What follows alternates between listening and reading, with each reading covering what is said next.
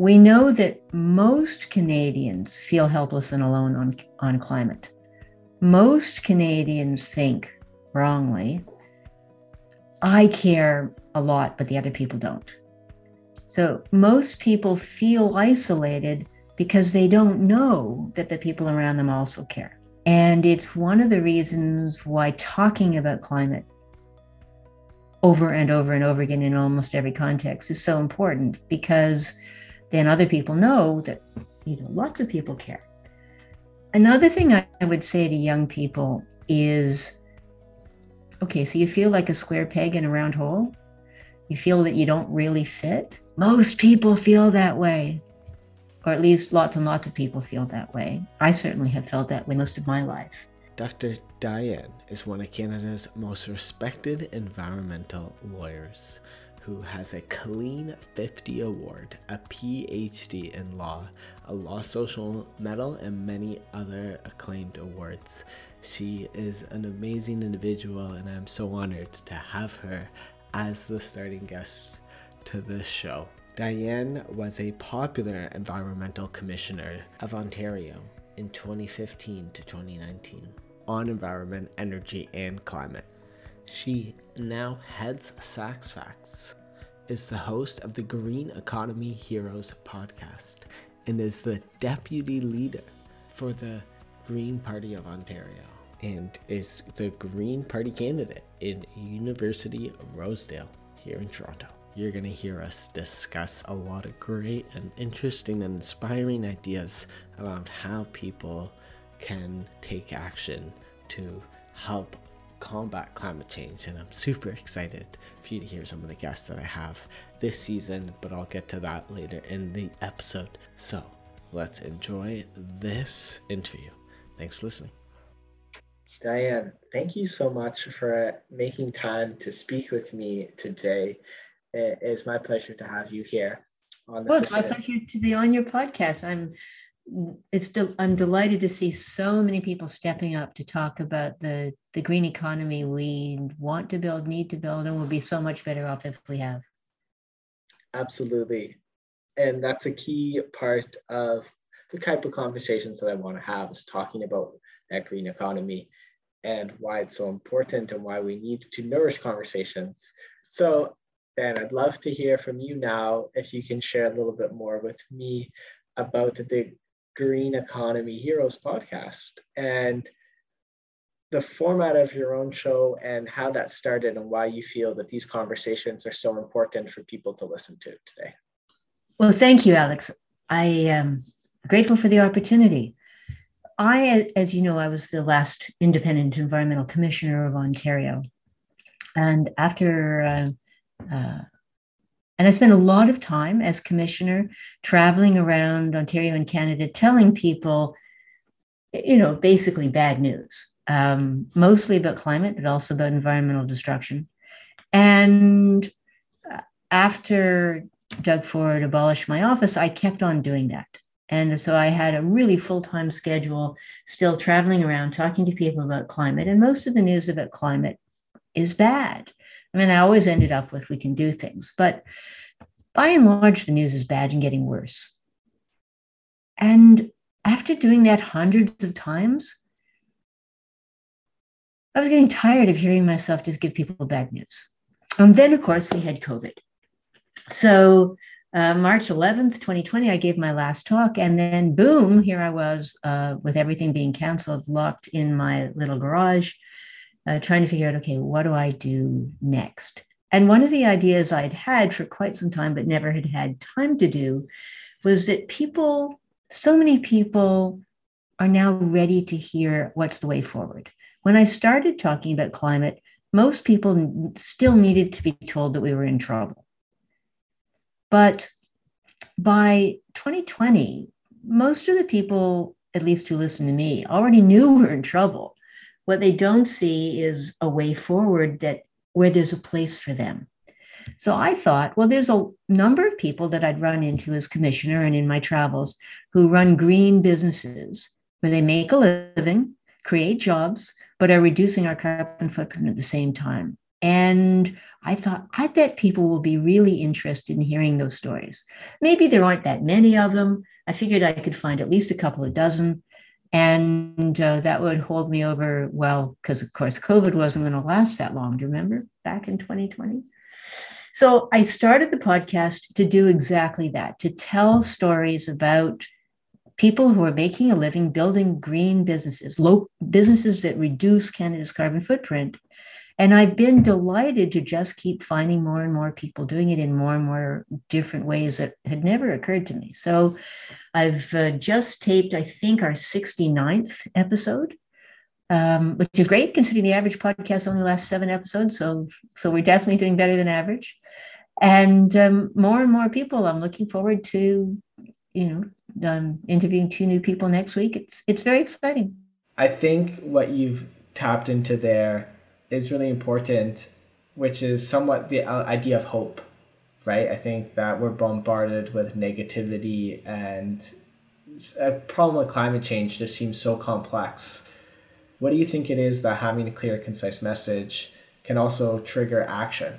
Catherine Hayhoe has a new book called Saving Us, which I think is the last chapter in particular is really excellent about exactly this. How do we talk with people? How do we listen to people about climate, and what allows people to move from fear and denial to action? And one of her key points is that people want a sense that what they do matters. In climate change, it seems so big and so complicated and so hard and so far away that most people think what I do doesn't matter. And that sense of powerlessness is tremendously destructive and difficult to bear. On the other hand, when people can see a solution that makes things better and that is something they could be part of, they can do something about, this is energizing, this is hopeful. And then once you're doing something, and we know that action is the best antidote to climate despair, and action with others even better. So it's exciting, it's invigorating, it's hopeful, and it gives us something concrete to do. So one of the fun things for me, of course, is as I'm interviewing all of these people, I've many of them, I've ended up finding something I can buy from them, although obviously not the guy who makes transmissions for electric vehicles. But, there's just lots of people selling big things, little things that give me an opportunity to learn what they're doing and see a new way of supporting this transition to the green economy, and often in ways that make things better in my life too. And then sometimes I get to introduce them to each other, which is also lots of fun, because I've interviewed, for example, different people in different parts of the battery space, and I've been able to put them together so they can help each other.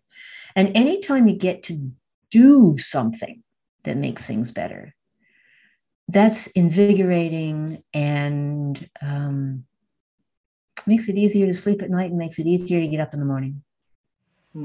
Yeah, absolutely.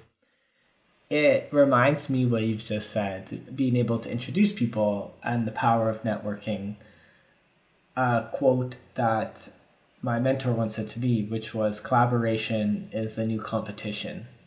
And I think what you've just said adequately addresses that.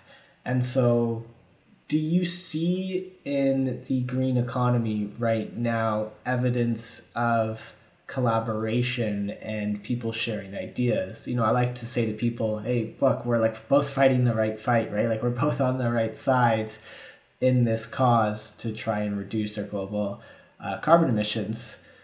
Do you think that there is a healthy environment of a capitalist nature right now, or do you think that there could even be more so? What is your kind of take on that? For sure, there is tension between collaboration and competition, but I do see both happening. So let me give you an example of collaboration. There's some wonderful people that I know through the Climate Caucus, which is this fabulous network of municipal elected officials across the country who are determined to do their part for climate. And they've just launched something called EarthNet, which anybody can set up an account for, earthnet.world. And it's specifically to allow collaboration and sharing of solutions across Canada and even outside Canada for people of all different backgrounds. So earthnet.world, it's they put a huge amount of work into getting that started. That looks like a great tool and platform for people to share ideas. A second thing that I've seen is we've seen more and more networks growing to help each other. So you see the Mission from Mars, Climate Champions, where the Mars group, which is specifically to support innovation, has been putting clubs together, basically, of companies to help each other and to be the focus of some mentoring and support. We see the investment groups getting together. We see more and more venture capital groups trying to really focus on clean tech and green tech and climate tech, and also introducing people to each other. There's Tom Rand's Arc'teryx. Nelson Switzer has a similar kind of fund. There's somebody else who's got one. And so there's more and more people in this space looking for how do we help the innovators break out and become a success. We have a lot of women working in climate fields, and we know that not all women are like this, but on average, women care more about climate. Women perceive it more as a direct personal risk.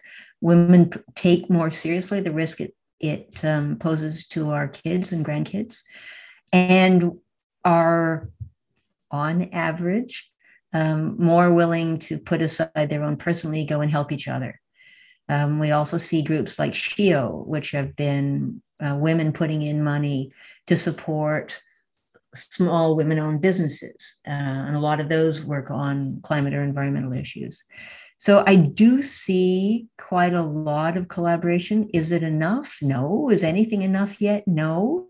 We need more of everything.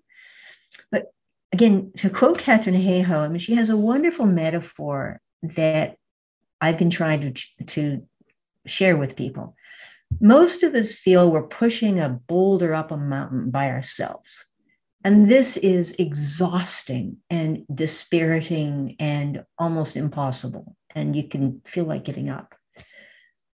Her point, and Alex Steffen makes much the same point, is actually the boulder's already on top of the mountain. There is so much torque building up because what we're doing now is literally unsustainable. It will break. It is already starting to break. So it's better to imagine the boulder's already at the top of the mountain, but it's being held back by, fossil fuel companies and old habits and things. But lots of people already have their hand on the boulder to push it, to get it to start to roll. And all we have to do is add our hand to the thousands and thousands of other people who are already pushing. And if more of us push, the boulder is going to start moving faster and faster. And once it gets going, it'll have a lot of momentum. And so I try to hang on to that, and I try to share that as an idea, because adding my hand to what thousands and thousands of people are already doing, that's doable. Whereas pushing up a boulder off the mountain by myself is not. One of the fun things about the podcast is that even within the business community, it is absolutely gobsmacking to me how many different ways there are of reducing our carbon footprint that I would never have thought of that people are doing and making a living at. I find what's really inspiring within the green economy is the ways that companies and social enterprises are reinventing rules and beliefs that have been formed and held in place for so long. Well, no, we can't change that. No, there's only one way to do this. Just the idea of like bioplastics, right? Like, well, people are like, we can't get rid of plastics. Plastics are everywhere. And people are like, well, let's rethink plastics, right? Like if we can't fix it, like find a different way around. So I find that that's been quite innovative in the technological developments in that front. I did have a follow-up question to one of the things you were talking about, which is when it comes to the idea of gender and differences between that.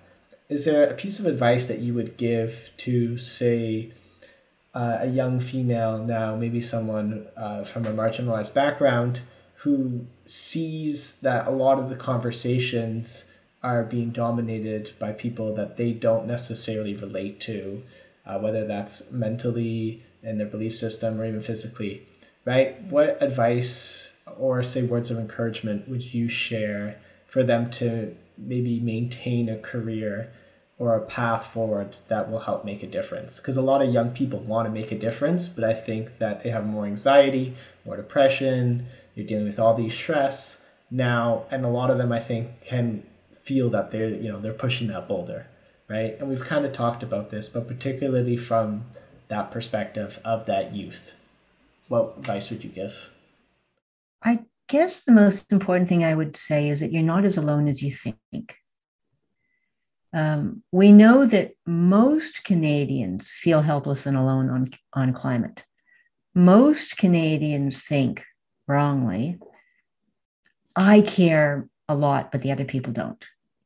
So most people feel isolated because they don't know that the people around them also care. And it's one of the reasons why talking about climate over and over and over again in almost every context is so important, because then other people know that, lots of people care. Another thing I would say to young people is, okay, so you feel like a square peg in a round hole. You feel that you don't really fit. Most people feel that way, or at least lots and lots of people feel that way. I certainly have felt that way most of my life. And so I think that there's a bit of the grass is always greener theory that, maybe other people feel comfortable. Maybe other people have, just know what to do. Well, lots of other people don't know what to do or feel comfortable. So it's just part of the work is to keep going anyway, and to look for opportunities and to keep raising the issue and to keep trying. Most people don't have a straight line career. Most people don't know at the beginning what they're going to end up doing and have to pivot and take advantage of what happens along the way and to rebound from setbacks. That certainly happened to me. It's happened to almost everybody I know. Might happen to you too. Don't take it so personally. If you can, just, give yourself a break, then get up and try again. Somebody said to me, if you're really tired, don't quit, just rest. I just listened to a podcast by Jay Shetty yesterday. I'm not sure if you're familiar with him, but it's all about the importance of taking breaks and taking rest and how the power of that can help rejuvenate you. And yeah, I think that's a lovely quote that you've shared. I want to switch on that path of dealing with setbacks. And you mentioned it briefly at the beginning as the last independent environmental commissioner of Ontario. And I want to address, for those who maybe don't know, but the fact that you are a deputy leader of the Green Party of Ontario, and to acknowledge all the great work that the Green Party is doing and has been doing for many, many years. And maybe perhaps with the time, a little bit of time we have left, we can chat about what are you really passionate about that you think the Green Party on their pillar is really impactful. Some of your commitments, such as the roadmap to net zero, things of that nature. Is there anything that's just been firing you up lately in conversations you've been having with other party members? Well, absolutely. I spent a chunk of the early part of 2021 working on the housing policy, which we're very proud of. I mean, even the Toronto Star, which is a Liberal paper, singled it out as the Greens showing the way on our housing policy. I spent much of the rest of the year working on the roadmap to net zero. And that is our climate and environmental policy, which also includes a large section on equity. And it's a great plan. It's the only, I think it's the only political platform in Canada we've ever seen that's based on a enforceable carbon budget for the rest of the century. So the science has told us we have to have that. We had the code red just this summer from the IPCC, and yet nobody else is doing it. They're talking about some of them net zero by 2050, which is great, but that only tells you when you're turning the tap off. It doesn't tell you how much pollution you're generating between now and then, and that's the critical number. So it's a really great plan. And the other thing about it that is so exciting is that there's so many ways in which we can have a better life by turning away from fossil fuels, especially in a place like Ontario. I mean, it's harder in Alberta, where they make so much of their money from oil and gas. But Ontario is a fossil fuel importer. We spend $16 to $25 billion a year just importing fossil fuels, and all they leave behind is pollution. If we kept that money circulating in the Ontario economy, we could have so many more jobs, so many more opportunities for young people, and we would reduce our energy expenses, increase the comfort of housing, improve air quality, tremendously valuable for health. So we can have happier, healthier, more prosperous Ontario by taking this moment when we're forced to change. We have permission to change. We have the tools. It's not that we have to wait for somebody to invest something. Now is better than new. We've got the tools that we need. And what our job is as the Green Party is we provide thought leadership. We move the Overton window. We change what mainstream options are.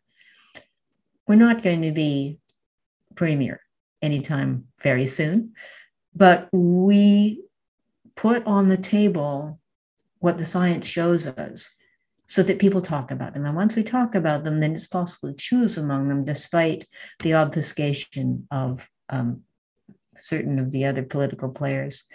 So our good ideas show one really good way forward. And in the same way, lots of people feel helpless and alone and don't see a way forward. We can show that there is a way forward that makes most people's lives better quickly.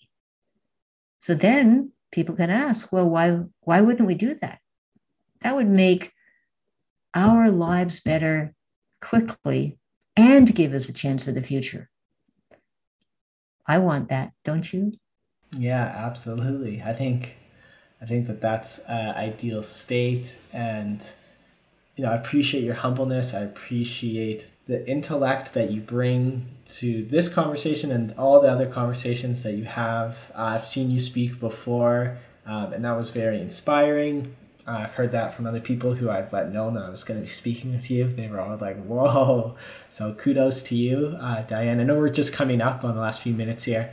A quick question that I had is that if you had one wish that people could act on this, it's a habit that you think people could stick with, that, you're waving a magical wand and this has become a new policy or mandate or behavior change towards a more sustainable life, what would that kind of golden wish be for you?